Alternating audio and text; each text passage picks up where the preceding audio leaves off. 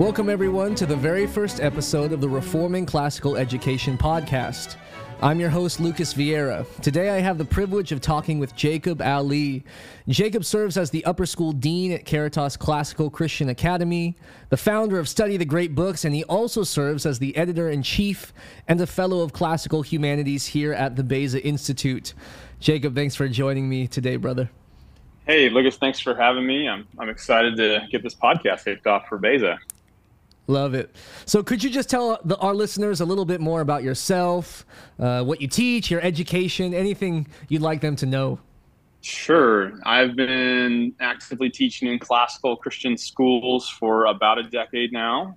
Before that, I did youth ministry for about a decade also. So my whole adult life and career has been working with teenagers, and I'm thankful that I've been able to do that. My educational background, I did a bachelor's degree in religion and apologetics from Luther Rice. I did a master's in biblical studies from a school no one's ever heard of called Piedmont International University.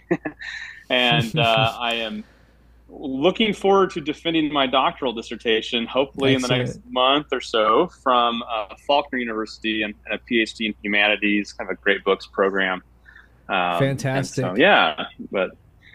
Great. Tell me a little bit about your dissertation. What are you writing on, or what have you written on that you'll be defending? Yeah. It's nice to be able to have written on, right? Past tense. So that's right. My doctoral dissertation is all about the role stories play in passing on virtue to each generation. So just focusing on well, first of all, what is virtue, and how do we lay hold of it, and how stories can help us do that by giving us vicarious experiences. So by being engrossed in the story, we actually participate in a meaningful way in the events of the story, which means choosing what books you read carefully is really important. Excellent. I'm sure we'll talk about that a little bit more as we go on here. So tell me, how did you get involved with classical Christian education? Yeah, well, while I was a youth minister, I was kind of a bivocational youth minister. And I was working for a community college doing recruiting for that community college. And that community college was in Kansas, and so they had a wind energy program they were just really excited about. And so they sent me into all the high schools all around Kansas to try to get people to come learn about wind turbines. And so I was visiting different high schools, and I looked at my visitation list one day, and I saw a school on there called Cair Paravel Latin School. And you got to understand that at this point in my life, my wife and I, we just had a baby, our first child, but I although I love Jesus, I had never read C.S. Lewis. I didn't, Wow. I knew the name, right? Sure. But so I didn't know what a Cair Paravel was, right? And I thought I knew what a Latin school was. I thought that the school would be mostly Latinos, right? Okay. Oh, man. So I go to the school and have my impressions immediately corrected about part of that, at least. And as I'm walking through the hallways, right, I see all of these orderly students walking along, the hallways, only they don't look like drones. They look like smiling, happy kids, and I see beautiful works of art on the walls and incredible projects that students have done. And so I set up my little table that I had to talk to students there, and I had one girl in particular who came and she talked to me for a while, and I kind of told her about our program, and I just listened to her talk for a while, and I had this distinct impression. I thought to myself, this girl should not come to my school. I should go to hers, right? Yeah. I was just shocked by this entire experience. And so as I was packing up and leaving from Cair Paravel Latin School in Topeka, Kansas, I went in the office and I said, can I have a packet of information about your school? Wow. And so I came home to my wife and I showed her this packet, and I said, this is what we're going to do for our kids. And she says, what is it? And I said, I have no idea, but it's amazing. Wow. That's great. That's fantastic. So you saw the fruit of it and you thought to yourself, I want this for my child. Yeah, absolutely. I mean, it was so starkly different than my own experience in high school, and in anything else I'd ever seen. And it was just amazing. I knew this was good instantly. Yeah. So then help me out. What were the steps that kind of got you into the teaching world, into the classical Christian ed world? So yeah, I continued to be in youth ministry for a while. That particular school was over an hour from where we were living at the time, and there wasn't another classical Christian school around. So, I again came to my wife and said, "Well, this is what we're doing, so we're going to have to homeschool." And of course, at the time, she's like, "Homeschool? Like I've never even thought of homeschooling." Sure. And but we prayed about it. Said, "Yeah, that's what we're going to do." And so we looked at different classical curriculums and all the Memoria Press and all the different ones that are out there. And we just started kind of easing our way into that and figuring that out. And so when our oldest son, Titus, started school, that's what we did. So we were homeschooling classically and did that for, probably 6 or 7 years before they started going to one of the schools that I started teaching at. So I started teaching, I was in ministry, like I said, for about 10 years. And when this crazy thing happened, so I was Southern Baptist ordained, and then the senior pastor that I was working with, he and I both became convictionally Presbyterian. Okay. And so that was kind of Mr. Toad's wild ride there for a while. The whole church actually ended up coming into the OPC, but it was a major transition. But anyway, in the midst of that transition, I actually ended up stepping out of pastoral ministry and went and took my first role as a teacher in a classical Christian school. So, yeah. Excellent. Fantastic. Well, I'm sure some of our listeners are familiar with classical Christian education, but some of them might not be. So how would you define classical Christian education? I know that's a big question, right? It's big, but what is classical Christian education? I'd love for you to speak to that a little bit. Yeah, so whenever you get asked that question, I'm sure you would agree, like, we always want to have some sort of like really succinct, beautifully like crafted answer to that. And it's really hard to do that because like, in one hand, like, is classical Christian education method? Is it curriculum? Is it an aesthetic experience? And it's kind of all of that, right? And so I'll kind of break down maybe those three categories a little bit. Great. Method wise, we talk a lot about the trivium and not as much about the quadrivium. I actually think we should talk about the quadrivium more, which I'll explain those in a little bit for our audience. But so a lot of our classical Christian schools are formed around the idea of the trivium.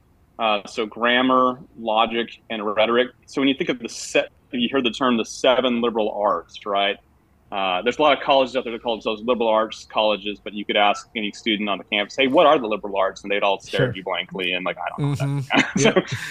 But the 7 liberal arts, right, are grammar, logic, and rhetoric. That's the trivium, and then the quadrivium is arithmetic, geometry, music, and astronomy. And I'll touch on that more in a little bit. But so the trivium, our schools typically are arranged. We have the grammar school, which is what a lot of people would call elementary age, right?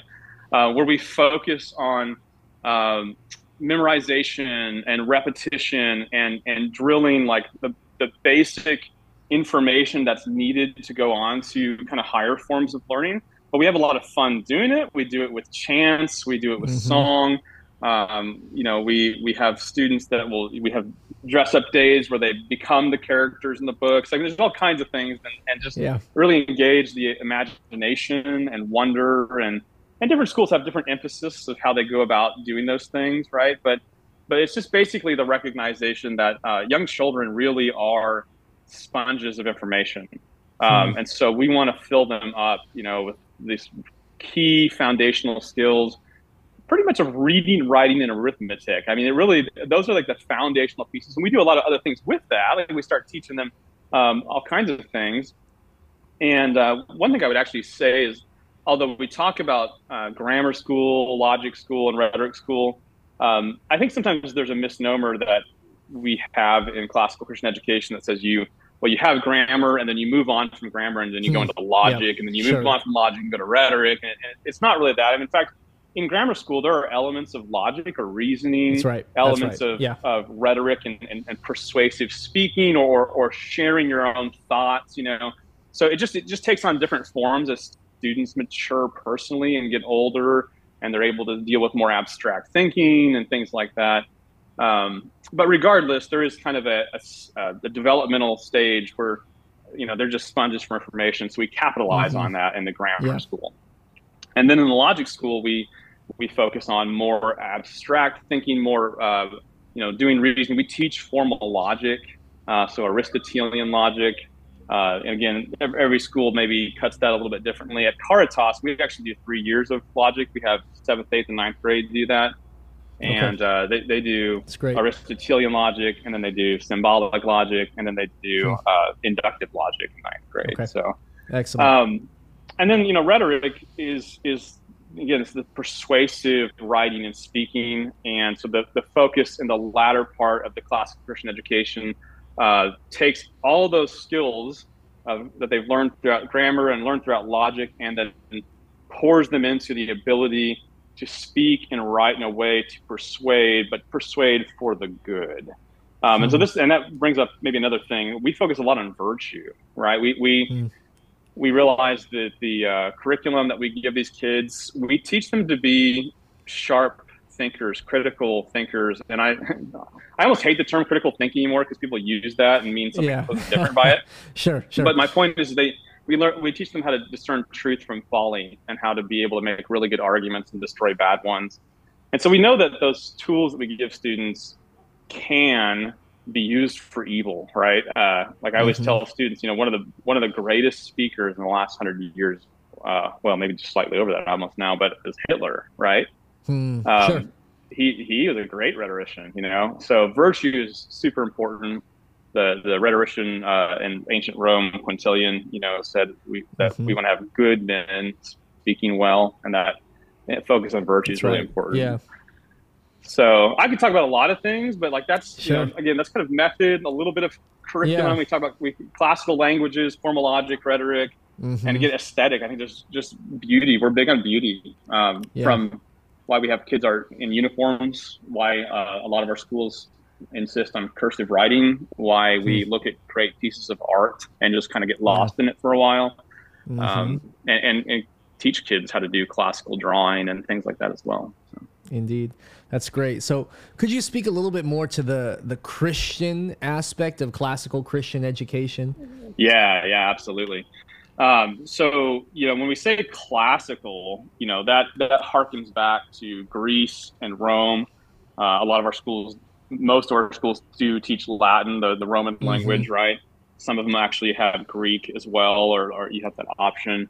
And of course, we learn all about Roman and Greek civilization too, and read their books. We read Homer, we read Plutarch, we read all kinds of things like that. That's right. But the Christian aspect comes in with, we take everything and hold it up to the light of Scripture.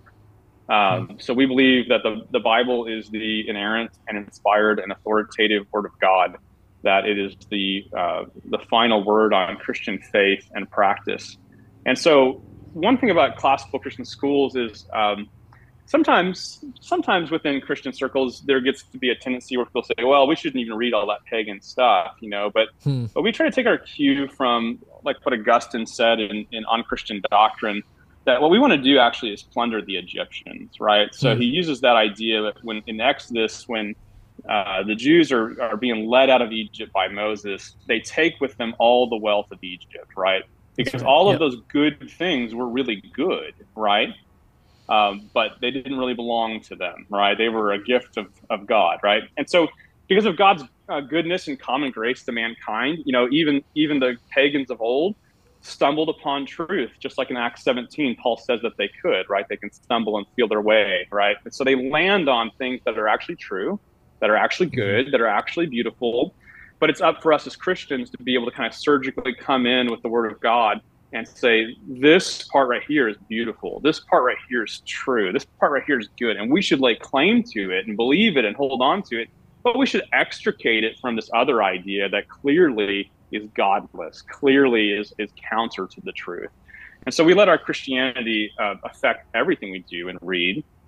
And I would even say that our understanding of the 7 liberal arts is foundationally informed primarily by the Middle Ages, right? So the High Middle Ages and their formation. So like Thomas Aquinas and other thinkers like that, the way they thought through all of this. They put it in kind of a nice little bow. And so our version of classical education, although hearkening back to ancient Greece and Rome, is deeply informed by Christian convictions and a kind of Christian view of the world that, God made and ordered all things, and that's why truth is knowable and discoverable.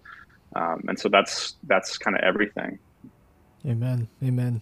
That's excellent. Well, you founded an organization called Study the Great Books. Just tell our listeners a little bit about that. What do you do over at Study the Great Books? What's your mission? What's your goal there? So I people who sign up for newsletters from Study the Great Books will be annoyed to receive all kinds of things from me, right? So it proves too much for some, but I have a major objective, and then I kind of have some side projects going on that I put on there as well, because I want to be a Renaissance man, so I kind of try to have my fingers in a lot of things. I love it.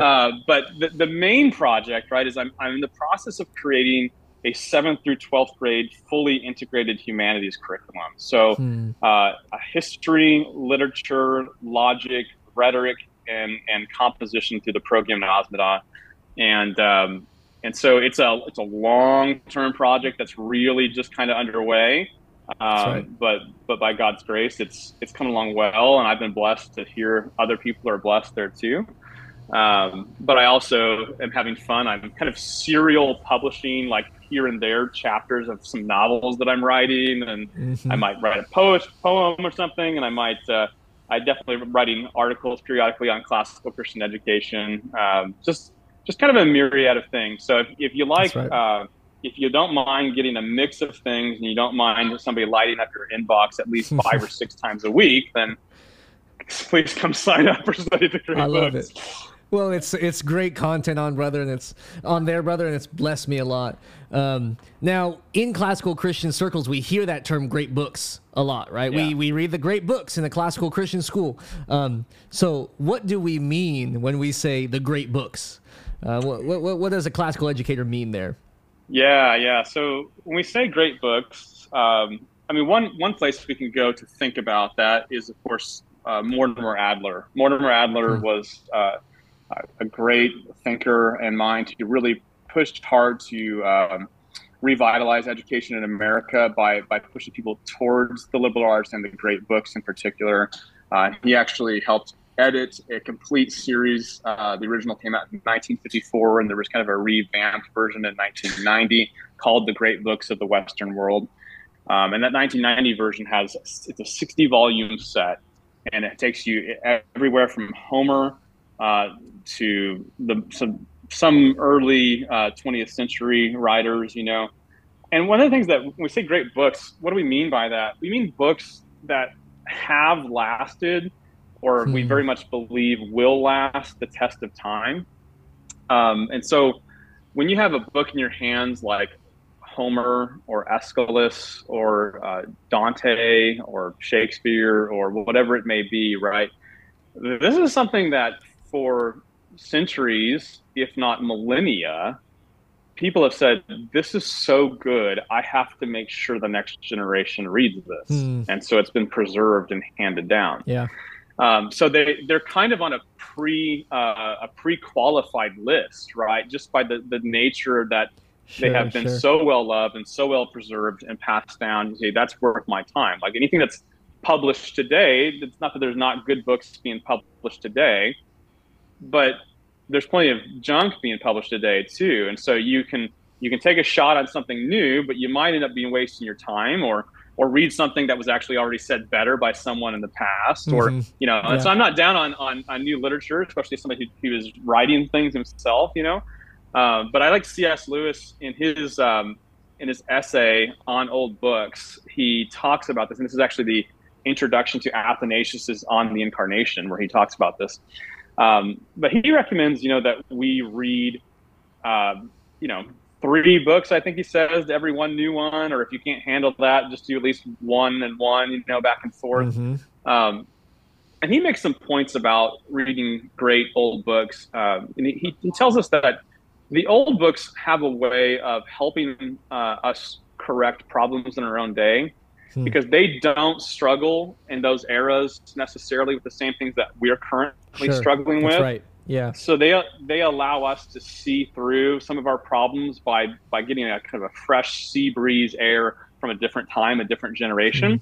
And vice versa, we're able to see clearly the wrongs of the past sometimes that we don't struggle with today, you know? And so it's kind of a quid pro quo relationship. I mean, we're able to have a better view of the world by seeing how other times and even places in the world have looked at the same issues. And I think that's the other aspect of this too, is that these great books, the reason that they have been passed on from generation to generation is because they are addressing issues of universal human interest. So even though you say, well, what in the world, like, what do I, as an American in this day and age, the internet age, you know, what in the world do I have in common with somebody like Aeschylus? Or what do I have in common with, you know, some North African churchman? Or like, what, you know, like, it just seems so foreign. Surely there's nothing we could talk about that we would have in common. And yet the truth is they're talking about the same things that we all care about right now.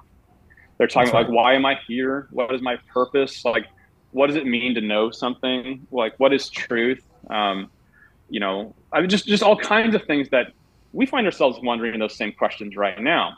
And so the great books, we also call the great conversation, right? And the more you read into the great books, you realize that not only are you entering into a conversation with past great minds about things that you're interested in right now, but you're actually seeing that they're talking to and about each other. There's a thread through these books where they are aware of one another, right? And so they are relating with what has been said before and pushing that conversation further on, which is why in modern education, the fact that so many schools and so many students never read a book that's older than 20 or 30 years, they have divorced themselves from humanity.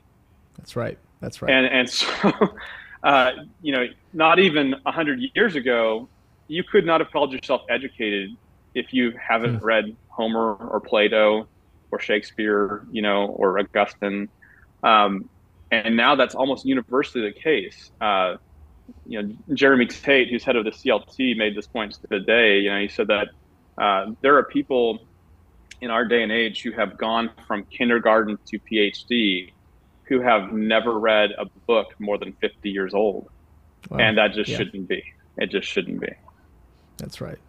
That's right. You know, there's this vast inheritance that's being taken away, you know, from our students, from our children. It's a treasure. It's a treasure. That's right. It's being exactly squandered. It's cutting people off, cutting their legs off and saying, you don't get to know who you are. You don't get to know where you came from. You don't get to know why the United States is what it is, why it was founded the way it was. You don't get to know your own personal heritage as a people, right? It's a travesty. Indeed. And again, the Western civilization is something so much greater than just our now, but we are the next chapter in that conversation. That's but what's the point of writing a chapter when you didn't read the 50 that came before it? And that's, you know, part of our vision as classical Christian educators, right? We want to introduce our students to that great conversation, allow them to step into that conversation, and see the treasure and behold the treasure that's available for them. So, you know, for teachers, for new teachers, for homeschooling parents who are new to classical Christian education, you know, do you have any tips for how they should go about teaching the great books, how they should go about introducing students to this great conversation that we've been discussing together? Yeah, I think I can offer a few thoughts anyway. So we talked about the trivium already. And so, you know, everything in the trivium and one, so grammar, logic, and rhetoric. Grammar is its own subject and discipline, logic its own subject, discipline, and rhetoric, so on and so forth. But you can also use those to help you think about categories. So everything you learn has a grammar to it, has its basic information, the things that have to be really known and kind of memorized to be able to understand what you're dealing with. Logic, everything has a rationale, has reason to it, has relationships. and you want to learn to think about the pieces separately and how they relate to one another. And then rhetoric, everything you learn has an expression, right? Has a way of speaking about that thing and speaking well about that thing articulately. And so, even math has grammar, right? Even history has logic, right? So it just doesn't matter what you're studying. You can kind of think about those terms, like what is the base information? What is the relationship of all this information I'm studying? How do I think about how it fits together? And then how do I talk about it? And you can actually use the trivium to form questions. So you can use the trivium as a model for question asking. And so when you're reading a great book, you start with grammar questions. You say, well, just what does it say? And that's the first and foremost thing. And it's the same. Right. If we could get people in evangelical Bible studies to figure this out too, that'd be really great, right? Sure. How many times have you been to a small group and somebody's like, what does this verse mean to you? And I'm always like, I don't really care what it means to you. Sure. Especially I not know what it you means. tell me what it says at all. Like, what does it say? And so, our first step in reading a great book of any sort is just like, what is the message? Like, what is it saying? Who is it that's speaking? Who's being spoken to? What are the people doing? Just like what is actually happening? Can you regurgitate what you just took in, kind of reform it, right? So even some of the composition exercises we do as classical educators, right, focus on just like, can you actually boil this down to the essentials and reassemble the basic message here in your own words, And that's something that we just think is super important, because if you don't have the basic understanding first and foremost, just what got said, then you can't move on to anything else, or you shouldn't move on to anything else, right? So parents or educators in schools, just think about grammar in anything you're doing as the information. And do I have the basic information down? I can ask simple questions with kind of a one-to-one correspondence. So if I ask a grammar question, there should be a direct answer in the text, right? You don't need to reason through it. You just need to find it, right? Like that's it, right? Logic questions is that kind of interpretive or comparative analysis, right? So why did this person say that, or why did that character do that thing? How does this part of the story or the speech or whatever it may be relate to something that was done or said earlier? Are they antithetical to one another? Are they complementary to one another? How do we think about those relationships between them? And this allows students to begin to use their cognitive abilities. So it's not as direct of a one-to-one relationship as grammar questions, where here's the question, here's the answer, because it's right there in the text. Now it's like, okay, the text is leading me, but I have to kind of take that extra step and say, all right, this is why I think this is happening, or this is how I think they relate to one another, right? And then rhetoric questions. This is where you kind of extract the great ideas from the text, and you kind of think about them in a little more abstract setting and say, okay, clearly in this thing we've been reading, like slavery is a big deal, right? Like we see, maybe you're, reading Philemon in the Bible, or maybe you're reading Plato talking to Meno and he's got a slave boy, or whatever you may be doing. So how should we think of slavery as Christians? We see slavery in the scripture too. Is slavery always bad? Are there different kinds of slavery? So you take an idea that you're wrestling with in the text, you kind of pull it out of the text and start examining it and thinking about all the different angles of it. So you allow the text to bring it up, but you can just kind of not divorce it from the text, but you kind of just allow it to be thought of as the idea itself that's presented in the text, right? And there's different ways to do that too. And a lot of times rhetoric questions become great prompts for essays or speeches, things like that as well. That's great. And then I'd like to also just say, like, theological analysis type questions. How does the Bible come to bear on the subjects, the ideas that we have read in this lesson today, right?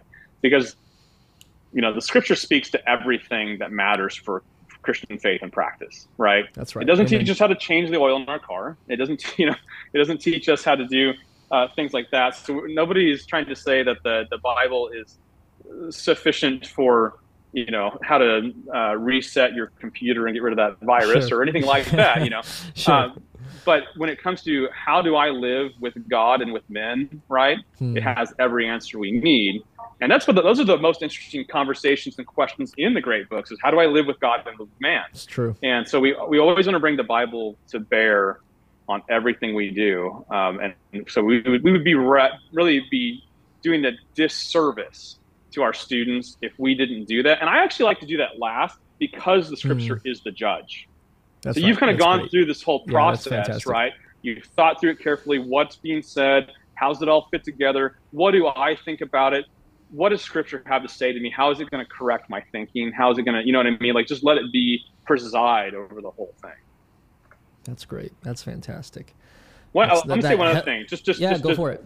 To when it comes, especially I'm going to say especially to homeschool parents, but to everybody, right? Even teachers that are in a classical school, cut yourself a break, right? Like, there's a high pressure, I think, especially when people like find classical Christian education. They're like, oh, this is just amazing thing, and I want my kids to have all of it, you know? Sure, and you get super stoked, and then you also get super overwhelmed and feel like it's bigger than you, and it is bigger than you, right? That's right. And you could kind of make it this like miserable experience because you're not doing it well enough, or your kids aren't trying hard enough, and you're trying to shove them through like the entire 60-volume great books of the Western world set in seventh grade, you know? And so one of my primary advice, right, is calm down, like love it, and get like make sure your students love it. It would be more important and far better if you get students leaving having read less overall than you might have wanted them to, but have them saying, you mean that guy wrote more? That's right. I could read another book by him. Yeah. Right. Right. And have them have that desire in their heart. So you don't have to get to everything. Right. So Plato says that true education is about the ordering of affections, teaching students to love what they ought to love and hate what they ought to hate, which is why discussions on virtue and vice and modeling a great love for whatever we're teaching, and also not loading so much upon our students that they go, when they graduate, like, I don't ever want to see a book again, right? Like, and I've heard that, unfortunately. I've heard that in certain contexts, And so I very much advocate a less is more approach on a lot of things. That's good. So, yeah. Yeah, no, it's very helpful to think of that, that way we are opening the door for the great conversation for our students, right? A lifelong thing. That's right. It's a lifelong journey where it's not as if we're fooling ourselves, we're kidding ourselves if we think, oh, I can bring them through the entirety of Western civilization and thought and every single book. We're just kidding ourselves. And what we really can do is lay the foundation, open the door, give our students, as you're saying, just rightly ordered loves, help them see the value and the beauty of it so that they pursue it for their whole life. Really great thoughts. Yeah. Anything else on teaching the great books? Tips, advice? Yeah, things I guess I would suggest is commonplacing is really a great practice. Okay. So if you're not familiar with that, or if someone's not familiar with that, this is basically just getting a journal and finding nuggets of gold in the great books that you record and put down in your commonplace. So and the way that I go about this with my students is I've given them a list of the 7 virtues, the 7 main virtues, so the cardinal and the theological virtues. So, prudence, fortitude, justice, temperance, and then faith, hope, and love. And I define those for them. We use the Aristotelian mean. So Aristotle defines a virtue as a kind of a median between 2 vices. And so we contemplate what are the ditches on both sides of virtues. So the really simple one to think about is courage, right? You have reckless behavior that some people would call courage, but it's actually just foolish, running into danger, or cowardice, So courage is that mean between the two. And each one of the virtues you can walk down and say, well, what would be the both sides of faith or hope or love or temperance, right? All of these things. And so kids really actually enjoy that conversation. But so we use those, and then we also use the great ideas. And there's no perfect list of great ideas. I'm always open to students saying, I think this is a a great idea, even if it's not on my list necessarily. But this is things like light versus darkness, the idea of home. Tolkien crafted a word called eucatastrophe, which means being able to give thanks after going through something very difficult, right? And there's just all these different things. And so we kind of have these virtues and vices and great ideas on our mind as we're reading the great books. And so I actually have my students, if they see a virtue, they're to raise their hand and say, huzzah! and I say, great, what did you find? And they tell me, right? Or if they see an example of a vice, they can say, boo, boo, you know? And great, what vice did you find? Or if they see a great idea, they raise their hand and say, like, light bulb, you know? I say, oh, what's the idea? What's the idea, right? Yeah. And so it really ends up being fun. Like, it's a fun experience, and they see things that I don't see, which is actually really cool, right? Sure. I pre-read all these things. I'm marking up my books, you know, and they continue to find things that will just escape me in my own reading, right? And so I benefit from them, and they benefit from me, and that's a beautiful thing too. I think about, in my opinion, at least, about how classical educators should see themselves as tutors, as mentors, but like I'm not saying we're equals. I mean, we are leading these students, you know, we're shepherds, we're guides, however you want to look at it, right? But we're also like co-lovers of these great ideas and great books with them, right? So we're continuing the same journey that we're helping them start and go further down. And so I think when they get a sense that you're learning with them, and that you can be man enough to like, I totally didn't see that, and you did, right? You know, yes. That's a good thing to do, right? You know, to just admit that. And anyway, so yeah, we use those great ideas, virtues, and vices, and when we see excellent examples of them, every Friday in my class, we take time and we pull out our commonplace notebook, and they just transfer down some of the best ones from that week's reading into this notebook. That's a great idea. And over time, that becomes just a treasure trove of great quotes. Yeah. It reminds them of the things they've read.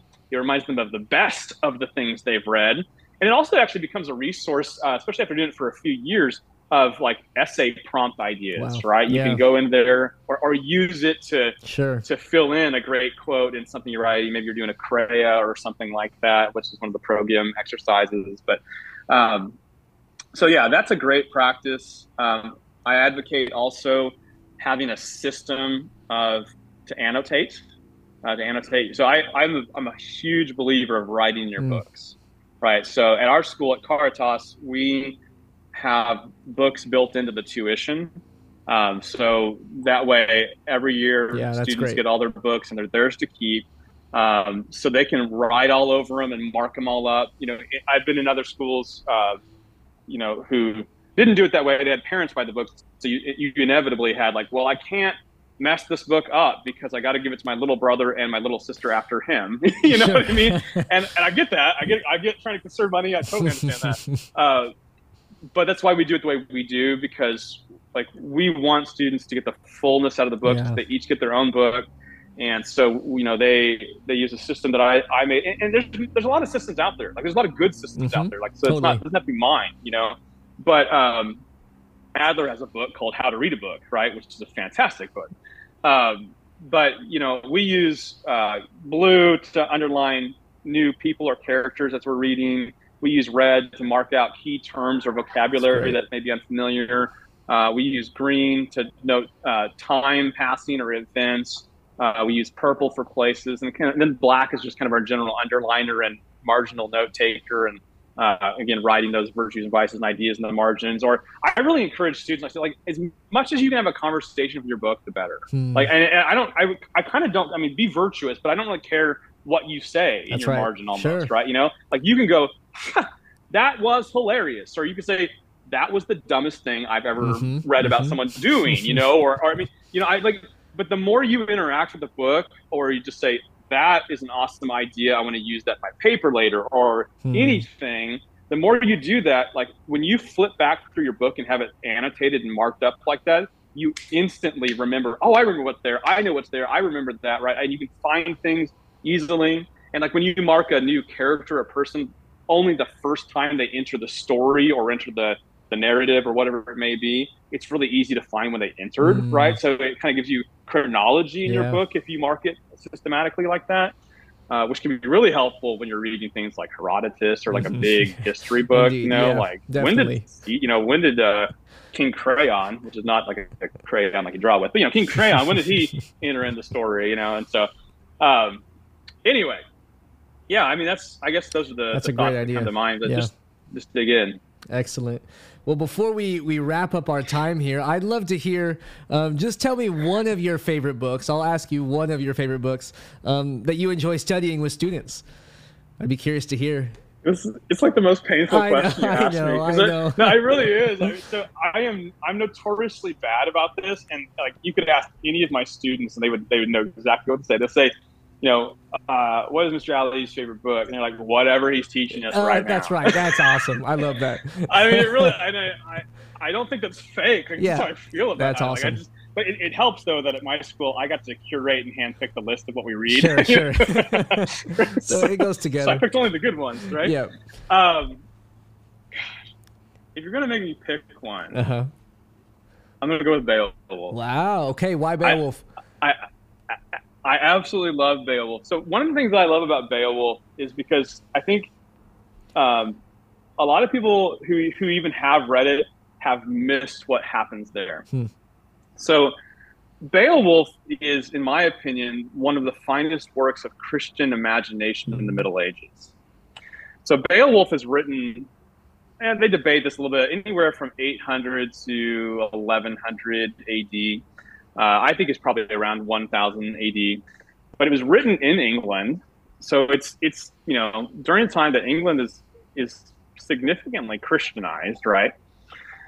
But I would argue that Beowulf is a kind of work of cultural apologetics. That's a term that they wouldn't have known, but we would use today. So if you dig into Beowulf, what you'll start seeing is some interesting things. You'll see a lot of Old Testament references and allusions. So, for instance, the great monster of the book, Grendel, right, that everybody loves to think about, he is a descendant of Cain. So Cain's clan, right, after the murder of Abel, has descended into depravity to the extent that they're no longer human. They are ogres and monsters and trolls and all kinds of stuff, right? So that's kind of just an interesting idea. There's references and allusions to the Great Flood, Noah's flood, right? Kind of the Nephilim and stuff like that. So there's always really interesting Old Testament references. That's great. But what's really weird is there are no direct New Testament references. And now you say, well, why in the world is that, right? I mean, this is written in Christianized England. Clearly, the author's familiar with Scripture. Why is he not directly citing like New Testament events? Why does he never talk about Jesus when he's talking about all the other things, And the reason for that is because Beowulf himself is a type of Christ. So when Beowulf appears on the scene, he slays the monsters. He eventually ascends to the throne. And he brings peace to his people, right? There's been all these blood feuds in the story, and he brings peace to his people. And towards the end of his life, a betrayer raises the fury of the dragon. This is very Hobbit, by the way. Somebody stole a cup from the dragon's lair, and the dragon comes out and is just burning up everybody. And so Beowulf, as an old man, has to kind of go back into action and fight one last fight. So here's the deal. So Beowulf heads towards the dragon with 11 of his men. On his way, he finds the 12th one who stole the cup, the betrayer. And as he goes in to actually fight the dragon, all of his men abandon him except for one stands by his side as he fights the dragon. Wow. And he slays the dragon and gives his life in doing so. So if you're not seeing at this point, right? That's right. The Christian idea here, right? But here's the thing. Beowulf does die. He dies saving his people from the dragon. But after that, the people go back to their blood feuds. And so what is the Beowulf poet saying? He's saying that the people need a greater Beowulf. Wow. And I just absolutely love that. That's awesome. I love it. And that makes sense why you just told me Beowulf was your favorite. That's excellent. When you go through that with your students, how do they react when you hit that at the very end? Yeah, it's pretty revelatory, and they get a kick out of it, man. I love it. Yeah, I love it. I mean, it's a fantastic. I mean, it's one. I mean, you get the boys right away, right? Like, That's you're tearing off arms of monsters and all kinds of, yeah. But everybody ends up enjoying it by the end because it's just such a deeply powerful symbol of Christ. Wow. Wow. So. Well, that's fantastic. Well, Jacob, thank you for joining me today, talking through classical Christian education and the great books. I'm sure we'll talk again soon, but thank you, brother. Thanks for having me. Thanks for listening to the Reforming Classical Education podcast from the Beza Institute. The Beza Institute for Reformed Classical Education seeks to promote classical Christian education from a distinctly Reformed perspective for the glory of God and the good of His kingdom. To learn more about what we do, visit our website at bezainstitute.org.